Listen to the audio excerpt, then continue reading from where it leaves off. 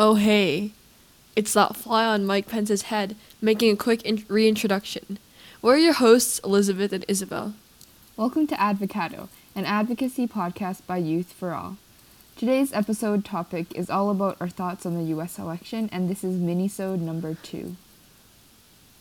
Okay, also thanks to Ali Ward for the intro.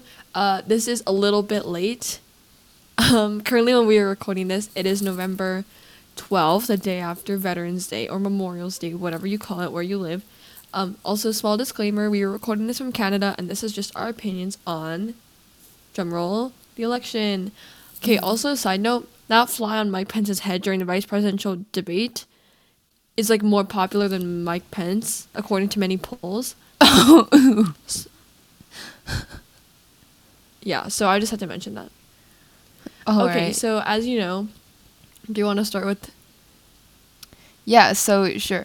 Joe Biden won the presidency, if you didn't already know, even though Trump refuses to acknowledge that, but that's a different... Yeah, he hasn't conceded yet. We'll talk about that later, but... Yeah. I'm just going to point out some other little things. Some of my friends and I were just watching and tracking the election as it happened, and we had to wait like a full 3 days. Very suspenseful. Isabel, I think doesn't care as much as other people do. Yeah, about there's the a lot of election. people in our class I don't that care are that much either, but super into U.S. politics. and they know everything. Mm-hmm. They literally know more about U.S. politics than Canadian politics. Like that's just like some Anything Canadian. Yeah. Okay, so here are some key, idea things. First, Biden did really well in Georgia and Arizona, which is actually pretty interesting because those were like the mail-in ballot states, right? Like those were the states with the red mirage. If you didn't know, the red mirage is basically, you know how like Trump was discouraging mail-in ballots, right? So a lot of his supporters, key Republicans, did not do mail-in votes. So as the votes were being counted at the poll stations, we were seeing like a lot of Republican first, and he was like, "Oh, I'm having a good night on Tuesday," and then as it got later on Wednesday and Thursday, we started seeing more blue votes, and then it was going on like an upward trend for Democrats because of all the mail-in ballots. Of course, Trump is having a little bit of a meltdown here because he doesn't like to see his votes being overridden, I guess. Not overridden, but there's going to be a lot more blue votes, right? Mm-hmm. And so it makes him feel really bad because he thought he was going to do well. Because election night this year was similar to election night last year, except for the fact that this year there's like way more mail-in ballots. This year there were actually a lot of flip states. So that means that if the state voted for blue in the last election, they were Republican this election, and if they voted red last election, then they voted blue this election. Yeah. I think Joe Biden did pretty well in a lot of battleground states this year as well. I don't know the specifics because I'm not that cool, but yes. Also, another really cool thing or important thing is the Senate. So, if you didn't know, the U.S. House of Representatives, that was still Democratic this year. So Democrats still won majority. Republicans did flip a lot of seats, but they still have majority at the moment. However, Senate is a big question. The Senate's really important because if we have a Joe Biden presidency and we have a red Senate or a Mitch McConnell Senate, as you would like to say, it's going to be very hard for Joe Biden to pass any laws and enact or do anything. So basically Democrats really need the majority of the Senate to do something, and there's going to be 2 races in Georgia next January because, well, let's just zoom into Georgia. Georgia has this weird policy where if candidates don't get over 50% of the vote to be the senator, the top 2 of that race go into a runoff. So a lot of candidates got like 48%. So it's like a split. So now they have to go to a runoff because neither of them got over 50%, which is majority. So this is David Perdue, who's Republican, versus Jon Ossoff, who's Democrat, who's a Democrat. And then also Kelly Loeffler, who I believe was appointed after this other Republican senator died, versus Raphael Warnock, who's also a Democrat. So these are 2 very important races we should all be watching for next January. It'll decide a lot of policy and legislation that go into Congress. And also, just going a little bit further back, backwards in time, Amy Coney Barrett is now in the Supreme Court. I think she was officially sworn in. So that will have a very Donald Trump large snuck her in. impact on a lot, actually, because it makes the Supreme Court much more in favor of Republican policies. Yeah, and if anything, okay, and this brings me into another point that was interesting. Lindsey Graham. If you don't know, Lindsey Graham is not a man of his word.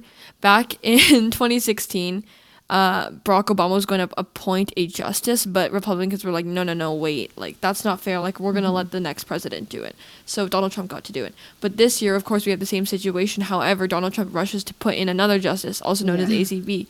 And last year, or in 2016, Republicans like Lindsey Graham were basically saying, no, it's not fair. Democrats can't put in another justice. We need to wait till the next president. That's only fair.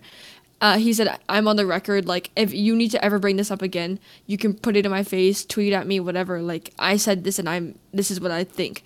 And this year he comes back and goes back on his decision and he goes, yeah, well, it's only fair if we appoint another justice. Okay. Susan Collins. Yeah. If you didn't know, Susan Collins is, I believe, a senator in Maine, the author, and she's pretty popular.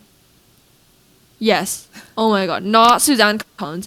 We were talking about this at lunch in our class because our class is cuckoo, and everyone's like, "Oh my God, Suzanne Collins of Maine." Susan Collins of Maine. She's actually very popular. She's been in the Senate for like what 20, 30 years, I think, and she's a Republican, but she's kind of interesting because she voted for like the appointment of Kavanaugh, I believe, but she's also sometimes like she's also I think anti-abortion, so she's like she's pretty interesting. So Democrats just wanted to get rid of her, but we still need to remember that this Republican's been in the Senate for like 20-ish years. She's like a career politician, so yeah, she's held on to her seat in Maine. Okay, Isabel's going to talk about some interesting details. Yes. Okay. So electoral colleges. Woo. Okay. So I did not understand what the electoral college was until like I had to look it up to do this podcast episode. But anyways, it's such like a weird system in the U.S. So because the electoral college is how the president is actually decided. So the presidential election is not by popular vote. It's not actually technically decided by like the popular vote in each state by the citizens. It's through the electoral college system. Each state gets a certain number of electoral college votes, and so usually, and it depends on population. So usually the people, if 50% or over win a state, then all the electoral college votes from that state goes towards the candidate that most people voted for in that state. Yeah. But there's two exceptions to this rule: Maine and Nebraska. So due to these rules, a candidate can, quote, win the election without getting the most votes at the national level. And this actually happened in 2016 when Donald Trump won a majority of the electoral college votes, although the popular vote went to Hillary Clinton. This is a very flawed system. So obviously, as you can tell, like it makes it really easy for campaigns to target specific groups of voters and thus get more of the electoral votes. For example, Texas, has like 38 electoral votes, while somewhere like, like New Jersey had 14, Connecticut has 7. Obviously, it's based on population, but it's really flawed because how can we have a president that doesn't even have the majority of the total votes?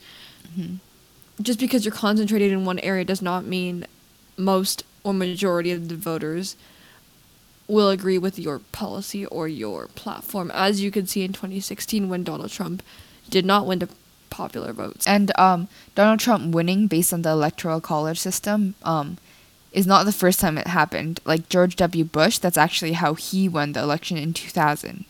That's a little bit of the research we did. That's a little bit of the insight we have into this election.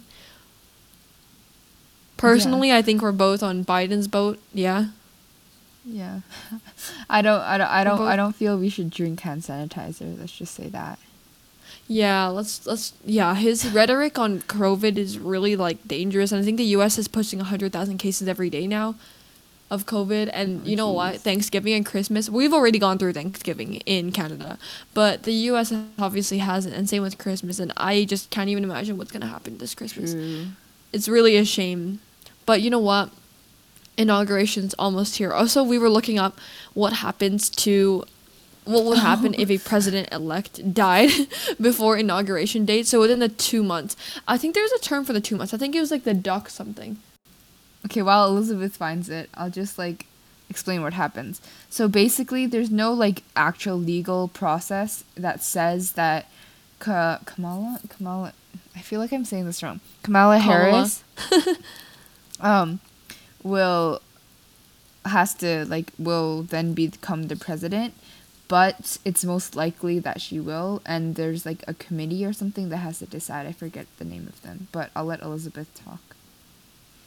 Okay, yeah. So I just searched it up. It's called the lame duck period between when a president is voted, so November, and when the president is actually sworn in. So that's in January. That's inauguration. Also, a funny story is this one U.S. president, one of them, he stood too long. I remember this because I went to D.C. in grade 3 and I thought it was so interesting. Oh no. There's this one president, I forgot his name. On his inauguration day, he stood outside for too long, got sick, contracted pneumonia, and died.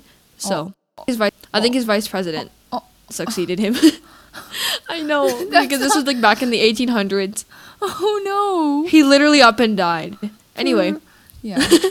That's fun. also another really cool thing.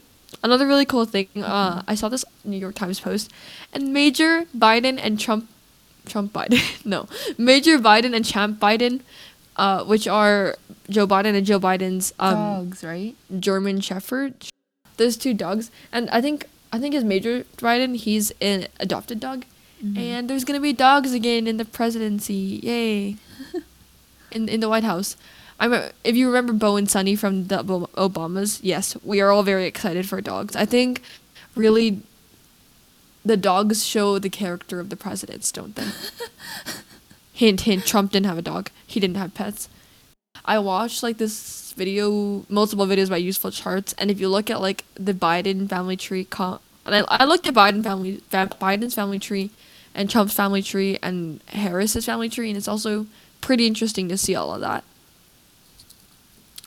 Very Pretty interesting. cool. You'll get like a understanding of why Biden's sons are so controversial, and also the history of Trump's family's like money.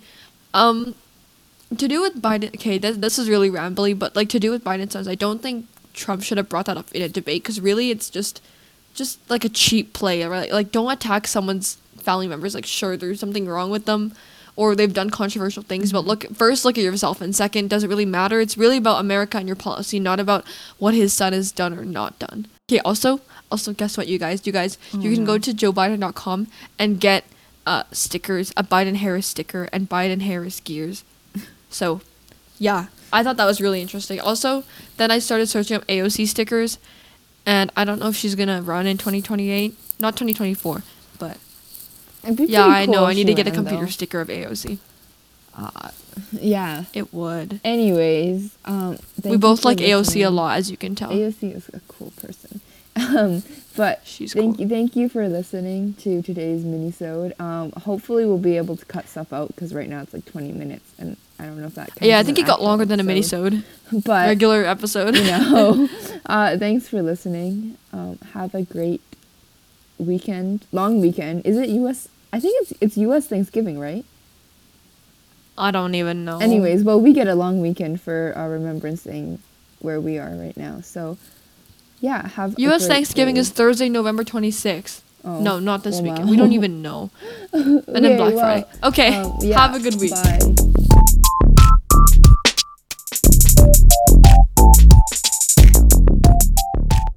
This will stand the test of the time. This is the last year of a lame duck president. And if Ted Cruz or Donald Trump get to be president, they've all asked us not to confirm or take up a selection by President Obama. So if a vacancy occurs in their last year of their first term, guess what? You will use their words against them. I want you to use my words against me. If there's a Republican president in 2016 and a vacancy occurs in the last year of the first term, you can say, Lindsey Graham said, let's let the next president, whoever it might be, make that nomination, and you could use my words against me, and you'd be absolutely right.